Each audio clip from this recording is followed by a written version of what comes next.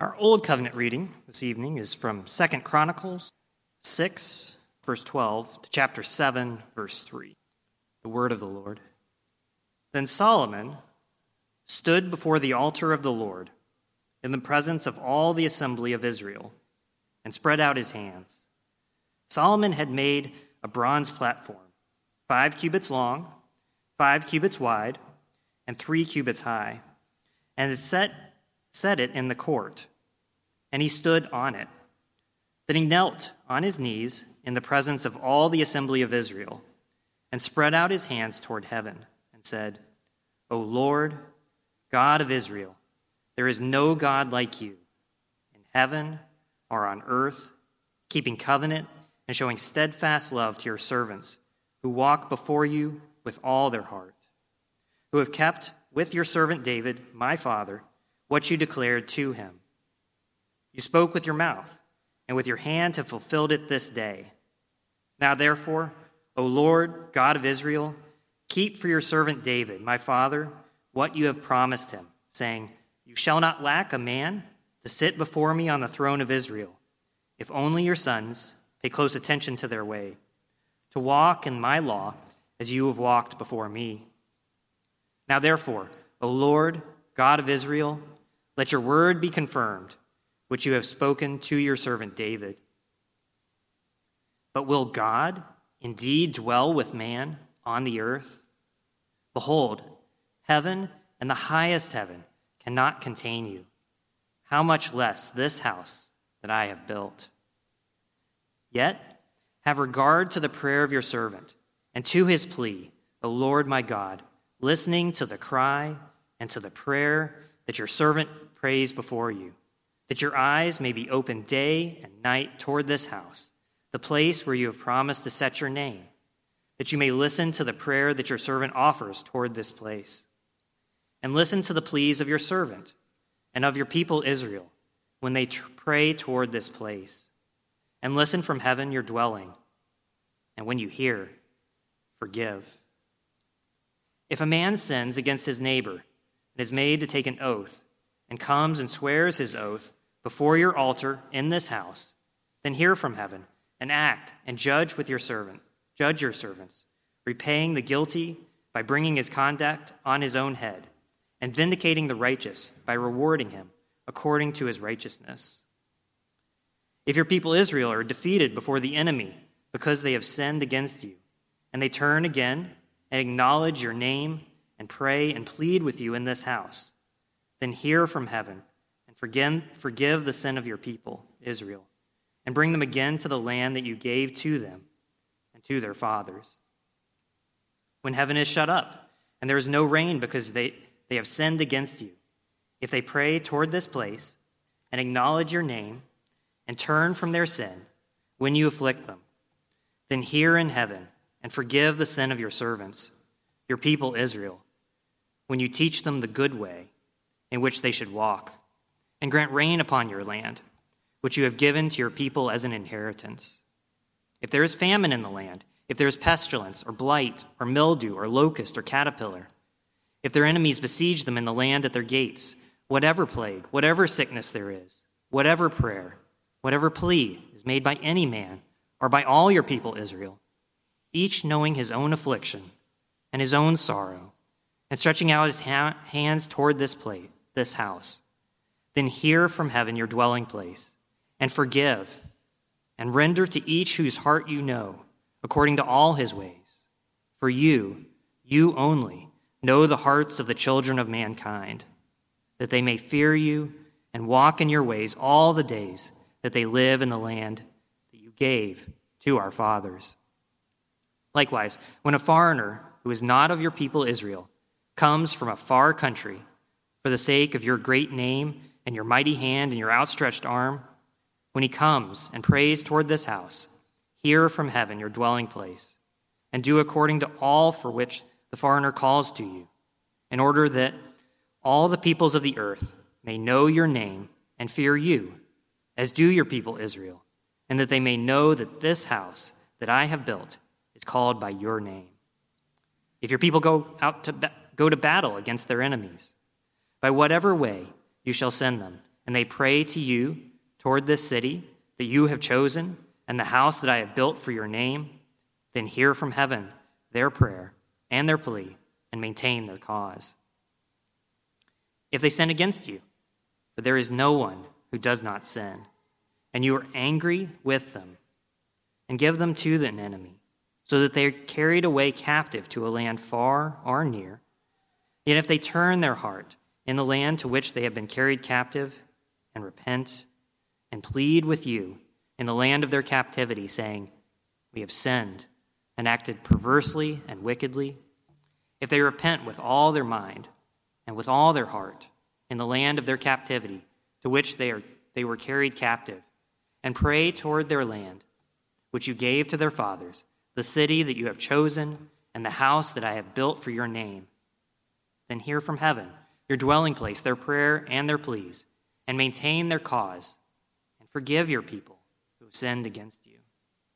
Now, O my God, let your ears be open, and your eyes be open, and your ears attentive to the prayer of this place. And now arise, O Lord God, and go to your resting place, you in the ark of your might. Let your priests, O Lord God, be clothed with salvation, and let your saints rejoice in your goodness. O Lord God, do not turn away the face of your anointed one. Remember your steadfast love for David, your servant. As soon as Solomon finished his prayer, fire came down from heaven and consumed the burnt offering and the sacrifices, and the glory of the Lord filled the temple. And the priests could not enter the house of the Lord because the glory of the Lord filled the Lord's house. When all the people of Israel saw the fire come down and the glory of the Lord on the temple, they bowed down with their faces to the ground on the pavement and worshipped and gave thanks to the Lord, saying, for he is good, for his steadfast love endures forever. The New Covenant reading this evening is from 1 Corinthians chapter 6, verse 12 to 20. Also the word of the Lord. All things are lawful for me, but not all things are helpful. All things are lawful for me, but I will not be enslaved by anything. Food is meant for the stomach, and the stomach for food, and God will destroy both one and the other. The body is not meant for sexual immorality, but for the Lord, and the Lord for the body. And God raised the Lord, and will also raise us up by his power. Do you not know that your bodies are members of Christ? Shall I then take the members of Christ and make them members of a prostitute? Never. Or do you not know that he who is joined to a prostitute becomes one body with her? For it is written, the two will become one flesh. For he who is joined to the Lord becomes one spirit with him. Flee from sexual immorality. Every other sin a person commits is outside the body, but the sexually immoral person sins against his own body. Or do you not know that your body is a temple of the Holy Spirit within you, whom you have from God? You are not your own, for you were bought with a price. So glorify God in your body. It is for freedom that Christ has set you free. Stand firm, therefore, and do not again come under the yoke of bondage. That's what Paul says to the church in Galatia, which is being racked by legalism. It is for freedom that Christ has set you free. Stand firm, therefore, and do not again come under the yoke of bondage. On the other hand, the author of Hebrews tells us this: strive for peace with everyone and for that holiness without which no one will see the Lord. We've been going through Matthew in the morning. We just recently finished the Sermon on the Mount, and we've seen these sorts of very strong calls for holiness in our lives from our Lord Jesus Christ. Indeed, he says, unless your righteousness exceeds that of the scribes and the Pharisees, you will by no means enter the kingdom of heaven. The Lord does call us to radical holiness, yet he also calls us away from that legalism of man-made rules, which are of absolutely no value in overcoming the lusts of the flesh. A great deal of the Christian life is coming to hold both of these things together. It is for us to celebrate the true freedom that we now have in Jesus Christ, while also simultaneously zealously pursuing holiness, pursuing the Lord, seeking in the power of the Holy Spirit to die unto sin and to live unto righteousness. Please mark this well. The well-lived Christian life is not finding a balance between these two different goals. These are not opposite ends of the spectrum where you want a little bit of legalism and a little bit of holiness in your life. These two principles run next to each other, and we are called to celebrate both of them. The well-lived Christian life is found by simultaneously celebrating our Christian liberty while joyfully and zealously pursuing genuine holiness as a way of life. Now, the church in Galatia had fallen off the road the Lord wants us to walk on into the ditch of legalism. But when we come to the church in Corinth, they have fallen off into the ditch on the other side of the road, which we call antinomianism. And since the church in North America is increasingly being given over to antinomianism, I want to just say a bit about what exactly it is. Antinomianism, quite literally, means against the law. The idea is that these are people that have no regard for the law of God in their own lives.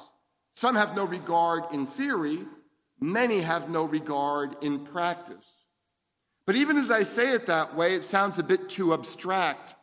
It would be better to say that antinomians have no regard for the God who's given us the law.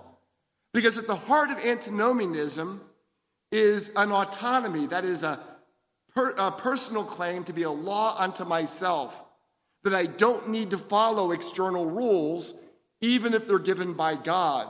Rather, what I do is I simply choose on my own judgment, my own wisdom, and my own desires to live as I like. That is, I am the captain of my own soul and the captain of my own destiny. Oddly enough, both in ancient Corinth and in the modern church in North America, instead of being ashamed of their lawlessness, antinomians tend to be puffed up with pride, as though their not having to follow rules shows how sophisticated they are. But they are more mature than, those fundamentalists who have to have all these rules in order to pursue holiness before God. In fact, this being puffed up with, in terms of the antinomians, often includes specifically the issue that is going on right here in Corinth. They don't consider themselves to be hung up, as it were, on all these various sexual mores. After all, those are just things that are done in our body, and we have ascended to a greater degree of spiritual maturity. In the Corinthian church, those who considered themselves to be particularly spiritual had run so far into the error of antinomianism, but they were living in sins that even the pagans would not tolerate. Now, that's what Paul tells us in the previous chapter. Paul writes this: "It is actually reported that there is sexual immorality among you, and of a kind that is not tolerated even among the pagans. For a man has his father's wife, and you are arrogant. Ought you not rather to mourn? Let him who has done this be removed from among you." Paul is so upset about their behavior, but he uses his apostolic authority and he excommunicates this man on the spot. Put him out of the church. But of course, Paul's only dealing with part of the problem, because the bigger problem is not the sin of an isolated man. It's rather that the congregation as a whole had at least tolerated his sin. And it seems as you read the letter many were actually celebrating it. Not that they were necessarily celebrating the sin, but they were celebrating how tolerant they were, but they did not bring judgment upon this man for his gross immorality. As the church in North America increasingly seems to be heading in the same direction, with liberal churches celebrating homosexuality and many evangelical churches giving up on even trying to have church discipline, it's not even something that they view as part of their church anymore. We ought to take heed to see how Paul, that is, the Holy Spirit through Paul, deals with these problems that are taking place in Corinth. Critically, please pay attention to what Paul doesn't do. Paul does not say, "Oh, I see you've gotten way too excited about Christian freedom. This is an opportunity for me to give you some more rules to follow." Right? It's not that they got too excited about Christian freedom. And Paul, therefore, doesn't say, "Here are some more rules." That is not what Paul does. Instead, the apostle brings them back to the first principles of their salvation, that they were bought with a price, that they had been united with Christ, that they had been saved for the glory of God, and as God's people, they have been filled with the Holy Spirit. Now, that, of course, isn't just true about them. That's true about all of you if you're trusting in Jesus Christ right now. And since all these things are true, the question Paul asks is this: how then shall you live? In tonight's passage, Paul will be focusing primarily on how we are treating our bodies as Christians. But I think you can see fairly readily that the principles he's dealing with apply not only to our bodies, but to every aspect of our lives. This leads to our four main headings for this evening. First, your body is for the Lord. Second, your body is united with Christ. Third, your body is a temple for the Holy Spirit. And fourth, you are bought at a price. Let me give those to you again. First, your body is for the Lord. Second, your body is united with Christ. Third, your body is a temple for the Holy Spirit. And fourth, you are bought with a price. Now, before we dive into the passage, I need to say just a little bit about the rhetoric that Paul is using here. He's using what's known as a diatribe. And what he's doing is he's taking two slogans that the Corinthians themselves had used. And he's quoting those slogans, and then he's responding to them. Turns out he has two pithy responses to each one of their slogans. If you don't realize that he's quoting their slogans and responding to them, you're going to have difficulty making heads or tails out of the first half of tonight's passage. The two popular slogans in Corinth go like this. First, all things are lawful for me. Right? That's a Corinthian slogan. All things are lawful for me. This was a celebration of their freedom. As spiritually more mature people, they imagined that they could simply do whatever they wanted. All things are lawful for me. Second, food is meant for the stomach and the stomach for food, and God will destroy both one and the other. Now, please realize, well, that's the slogan. It's not simply a slogan about food. The idea here is that your body doesn't really matter. And therefore, if you have physical appetites, you're hungry, eat something.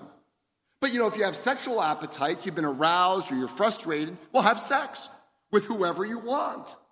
That's the idea behind this slogan. You have bodily appetites, just satisfy them. The English Standard Version, for reasons that I can't fathom, stops the quotation marks after the word food. But I'm going to say this quite bluntly, that is certainly mistaken. Paul, for reasons that the Christians, part of the reason why the Christians in Corinth felt free to do whatever they wanted to do with their bodies is because they imagined that just like the food that they ate, their stomachs, and by extension their bodies, were all going to be destroyed anyway. And that dovetailed nicely into a lot of Greek philosophy. Many Greek philosophers imagined it is the spirit which is eternal. It is the spirit that matters. And in fact, it is good to liberate the spirit from the tomb of the body. As we will see, Paul quotes these Corinthian sayings and then in rather pithy ways points out how wrong-headed they actually are. We begin with their claim to radical autonomy, that is, they're a law unto themselves. In verse 12, the Corinthians say, all things are lawful for me. Now, if you don't delve too deeply, that sounds a lot like some of the things the Apostle Paul himself will say elsewhere.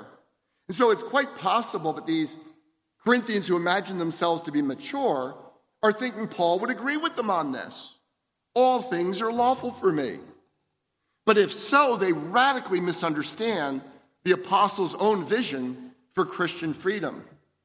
After all, Paul begins almost every one of his letters by saying, Paul, a slave of Jesus Christ. Right? For Paul, Christian freedom was not identified as being able to do whatever I want. It was being identified as being free to do whatever Christ wants. For Paul, Christian freedom means freedom from guilt, freedom from the power of sin, freedom from the fear of death, and freedom from man-made rules. But this freedom is to be used for the good of our neighbors and for the glory of Jesus Christ. The Corinthians were claiming a freedom to be selfish. Paul is claiming a freedom to be useful. The Corinthians say, all things are lawful for me. Paul responds, but not all things are helpful. Now, Paul does not specify helpful to whom. In the broader context, this must at least include helpful to other people. Right? Paul says, look, all things might be lawful, or many things are lawful. He certainly wouldn't say all things. But that doesn't mean they're going to help advance the kingdom of God and bless my neighbors. That is, there are a lot of things that we can do that don't fit with the two great commandments. To love the Lord your God with all your heart, with all your soul, with all your mind, and all your strength, and to love your neighbor as yourself. This is probably the primary focus of Paul's words. But the apostle may be including the fact that not all things are helpful to the person who is doing them. In fact, this is the idea that Paul explains in his next pithy saying. The Corinthians say, all things are lawful for me. Paul responds, but I will not be dominated by anything. Makes me think of a very challenging saying of our Lord and Savior. Jesus tells us, truly, truly, I say to you, everyone who practices sin is a slave to sin. The slave does not remain in the house forever. The son remains forever. That is, people often sin and say, look how free I am. Unlike you Christians, I get to do whatever I want. And Jesus says, no, actually, when you run off doing everything you want, you're demonstrating that you're bound to your sinful ways of life and to pleasing your own flesh. Now, in fact, it's possible to be enslaved to all manner of things, including activities that are perfectly fine in themselves. Do you play video games? That's fine. Little amusement, I guess it depends on the game, but a little amusement, that's fine. But if you go throughout your day dreaming about video games, if when you get home you want to play video games instead of loving your wife, taking care of your family, meditating upon God's word, Playing video games has gone from being something that's perfectly permissible as a Christian to something that you are in fact in bondage to. At some point, you have to start saying, I'm no longer playing the video games, they're playing me. I've become addicted to them. And of course, that can take place with anything else in your life. I mean, perhaps you enjoy investing. That's a perfectly good thing to do. But if you spend all your time thinking about stocks and bonds and real estate, particularly if you're not a professional investor, and it's absorbing your life, you are taking something that you enjoyed doing that might have been helpful for your finances, that you're now becoming in bondage to it. It's dominating your life in a way that Christ doesn't want for his people. Even in those areas which truly are lawful for us, it is important that we do not allow mere things or pleasurable activities to become that which drives our life. One of the finest New Testament scholars in the world, Richard Hayes, points out that danger is particularly great that the person seeking to exercise freedom through promiscuous sexual activity will end up as a slave to passion. That's totally true. Illicit sexual activity is the major problem that Paul was addressing, but we would be wise to realize that these principles apply to every area of our lives. As we celebrate our freedom in Christ, and beloved brothers, we ought to celebrate our freedom in Christ, we must remind ourselves that not all things are useful, and we are not to come under the bondage of anything or anyone other than Jesus Christ. This leads rather naturally to the fact that your body is intended for the Lord. First question, answer of the catechism. Anyone knows anything about the catechism? We all know the answer to this. Non-Presbyterians know the answer to this. What is man's chief end? Man's chief end is to glorify God and to enjoy him forever. Okay, just shift that a little bit. What is the chief end of your body? Well, it's the same thing. The chief end of your body, the chief purpose of your body, is to glorify God and to enjoy him forever. The Corinthians, and I mean those in the Corinthian church, not just those out in the port, they didn't get this. Their slogan was, food is meant for the stomach and the stomach for food, and God will destroy both one and the other. Now, the first thing I just have to mention again, because most of you, like me, are using the English Standard Version, is the quotation from the Corinthians doesn't end at food. It ends with destroy both one and the other. Translators sometimes have difficulty. You might be wondering how you get quotation marks wrong. Well, there are no quotation marks in Greek, right? In ancient Greek.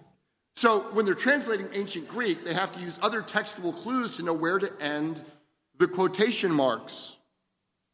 Here, however, in spite of the generally fine English Standard Version trying to prove me wrong, the quotation clearly continues through God will destroy both one and the other. The entire argument of the passage is based on the fact that the Corinthians are saying the body's disposable, it's going away. And Paul, by contrast, is saying your body is of eternal significance and the Lord will raise it up again, right? So that means that the quotation has to be, the negative part, as it were, about God destroying both the food and the stomach, must be the Corinthians' comment that Paul is responding to. Now, once we see that, the apostles' argument falls neatly into place. The Corinthians say, food is meant for the stomach and the stomach for food, and God will destroy both one and the other. And Paul's first response is to make an application of this to the problem they have, which is sexual immorality. The body is not meant for sexual immorality, but for the Lord, and the Lord for the body. See, Almighty God has already demonstrated his concern for the body by raising Jesus from the dead. That was one of the things that was a stumbling block to some of the Greek philosophers when they first heard the gospel, because they thought being freed from the body was good. And now we're talking about the Messiah who's triumphed in history, and we're saying, no, the body is good. Christ's body is good. God has proven who he is by raising him bodily from the dead. And Almighty God has made that same promise about you, that you too one day will be raised from the dead with Christ, and you will have glorified bodies forever. This is Paul's second point. The Corinthians say food is for the stomach and the stomach for food, and God will destroy both one and the other. Paul responds, the God who raised the Lord will also raise us up by his power. See, the body is not simply a husk to be cast off in the next life. The gospel of Jesus Christ proclaims that we are redeemed body, soul, and spirit. Jesus redeems the whole man. And this is not only about what the Lord will do for you in the future. Christ has chosen to unite with your body right now. Look at verses 15 through 17 with me. See, when Christ united with you, he didn't unite with a part of you. It's not like Christ united with your brain or your spirit and left your body out of the equation. So Paul writes, do you not know that your bodies are members of Christ? Shall I then take the members of Christ and make them members of a prostitute? Never. Or do you not know that he who is joined to a prostitute becomes one body with her? For as it is written, the two will become one flesh. But he who is joined to the Lord becomes one spirit with him. See, Christ redeemed us in part by uniting with us. He identified fully with us. Through the Holy Spirit, we have been united with Christ permanently. Think how ungrateful it then is to realize that everywhere you go and everything you do, you bring Christ with you, to drag the Christ who redeemed you through the mud of your own sinful activities in your body. It is not sophisticated or spiritual to pretend that what we do in our bodies doesn't matter. As we confess with the Heidelberg Catechism, my only hope in life and death is that I am not my own, but I belong body and soul to my faithful Savior, Jesus Christ. Now, if your body belongs to Christ, when you engage in sexual sins, you are not only engaged in an act of infidelity with Christ, to Christ, you are also taking something that belongs to Christ. Right? I belong body and soul to Christ. I would be taking something that belongs to Christ and linking it in the sphere of the unholy. See, the Lord, when he designed sexual relations, he created them with a unitive function, so that when a husband and wife come together and have sexual relations, it does more than give them pleasure. It does more, actually, than simply create the means by which the human race procreates. God designed this activity so that it would unite the husband and wife together. This is a good and beautiful reality. However, when this design for sexual relations is abused, the unitive function doesn't simply go away. Rather, in some way, we end up being united with the person that we're engaging in sexual sins with. The Corinthians, like many people in our own day, have sought to reduce sexual relations to a passing physical activity, but our debased minds cannot undo God's design. When a Christian engages in fornication, he or she in some way is becoming united with the person they are sinning with, and if they are truly Christians, they are dragging Christ into the sinful relationship with them.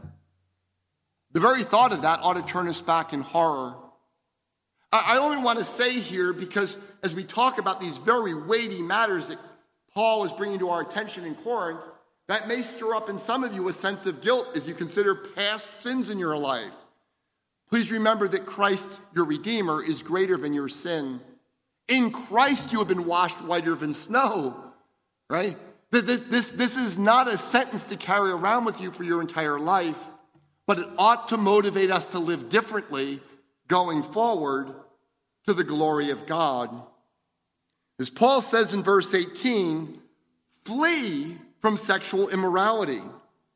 Every other sin a person commits is outside the body, but the sexually immoral person sins against his own body.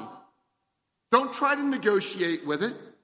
Don't try to figure out the right balance that you can strike with your sin. The Holy Spirit is commanding us to flee from sexual immorality. Let me start by saying that we should all acknowledge the power of sexual temptations. I mean, those of us who are older, right? So you don't need to look at other people and be judgmental about them falling into sin. There is a profound power to sexual temptations, and we live in a culture, in a society that is bombarding people with them. Yet, whether or not Paul intended this connection, it's difficult for me to not think of Joseph literally fleeing from the wife of his master, right, the wife of Potiphar, leaving his cloak in her arms. He knew he had to get away, and so he fled from her. Beloved, this is not just for Joseph. This is not just for young people, so we can tell teenagers today, this is something that you need to do. This is the word of Almighty God for every person in this room. Flee sexual immorality, even if other people imagine that you're being foolish by doing so. That last line about sinning against his own body is frankly a bit difficult to flesh out. Perhaps it's the unitive principle of sex which makes sexual sins so destructive. The Christian church has sometimes been accused of being obsessed with sexual sins. I don't want to say that sometimes that accusation is just. We can easily ignore some of the gross sins that the Bible makes a great deal about, like covetousness and greed and envy, because frankly, they're fairly popular in America. We're already heading back into another political cycle, and I assure you that many of the candidates will actually be running on covetousness, envy, and greed, telling you, look at that rich person over there. That's wrong. You should have their wealth. But, while that's true that we sometimes don't make a big enough deal about these sins, the Bible itself makes a great deal about sexual sins. In fact, Paul's point here is there is something specially destructive about sexual sins that are worse than most other sins. Look at verse 19 with me. Or do you not know that your body is a temple of the Holy Spirit within you, whom you have from God? It is vital for us to grasp that Paul is not saying, make sure you live pure lives, because if you are pure enough, the Holy Spirit might come and live in the pure house that you are making. That is not how the gospel works. What the Apostle Paul is saying is if you're a Christian, the Holy Spirit is already living in you. It's not an achievement. The Holy Spirit is already living in you, and therefore that ought to change the way that you live. Christians have already received the Holy Spirit entirely as a gift of God's free grace. Now, in light of the fact that you have been filled with the Holy Spirit, a living stone in the temple of God, you ought to take care regarding what you do with your body. We do not discipline our bodies because we are seeking to live austere lives. We discipline our bodies because God himself has come to make his home in us. Now, oddly enough, if you hear the expression today that so-and-so thinks that their body is a temple, they're not talking about God at all. That expression has come to mean that they're very careful about the foods that they eat. See, Paul here is not writing about how much bacon you eat. He's writing about your holiness, not your physical health. Paul's not encouraging us to value the body for itself. The Christian view of the body is far less concerned with whether or not you eat ice cream this evening or a kale salad, although eventually some of those things will help you to live longer. The point isn't the view of the body in terms of physical health, but holiness. Since the Holy Spirit dwells within you, you ought, in response to God's astonishing prior grace, to seek to use your body for holy purposes. This is a necessary and organic response to the fact that you have been redeemed by Jesus Christ. So Paul continues, you are not your own. It's the very opposite of I am the captain of my fate, right? You are not your own. For you were bought with a price, so glorify God in your body.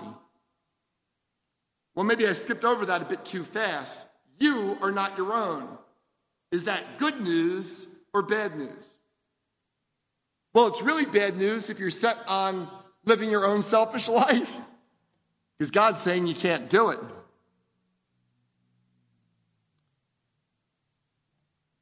It's also the case that if you have sold yourself to sin, if you have voluntarily chosen to come under bondage to the elemental things of this world, then it's really bad news that you are not your own.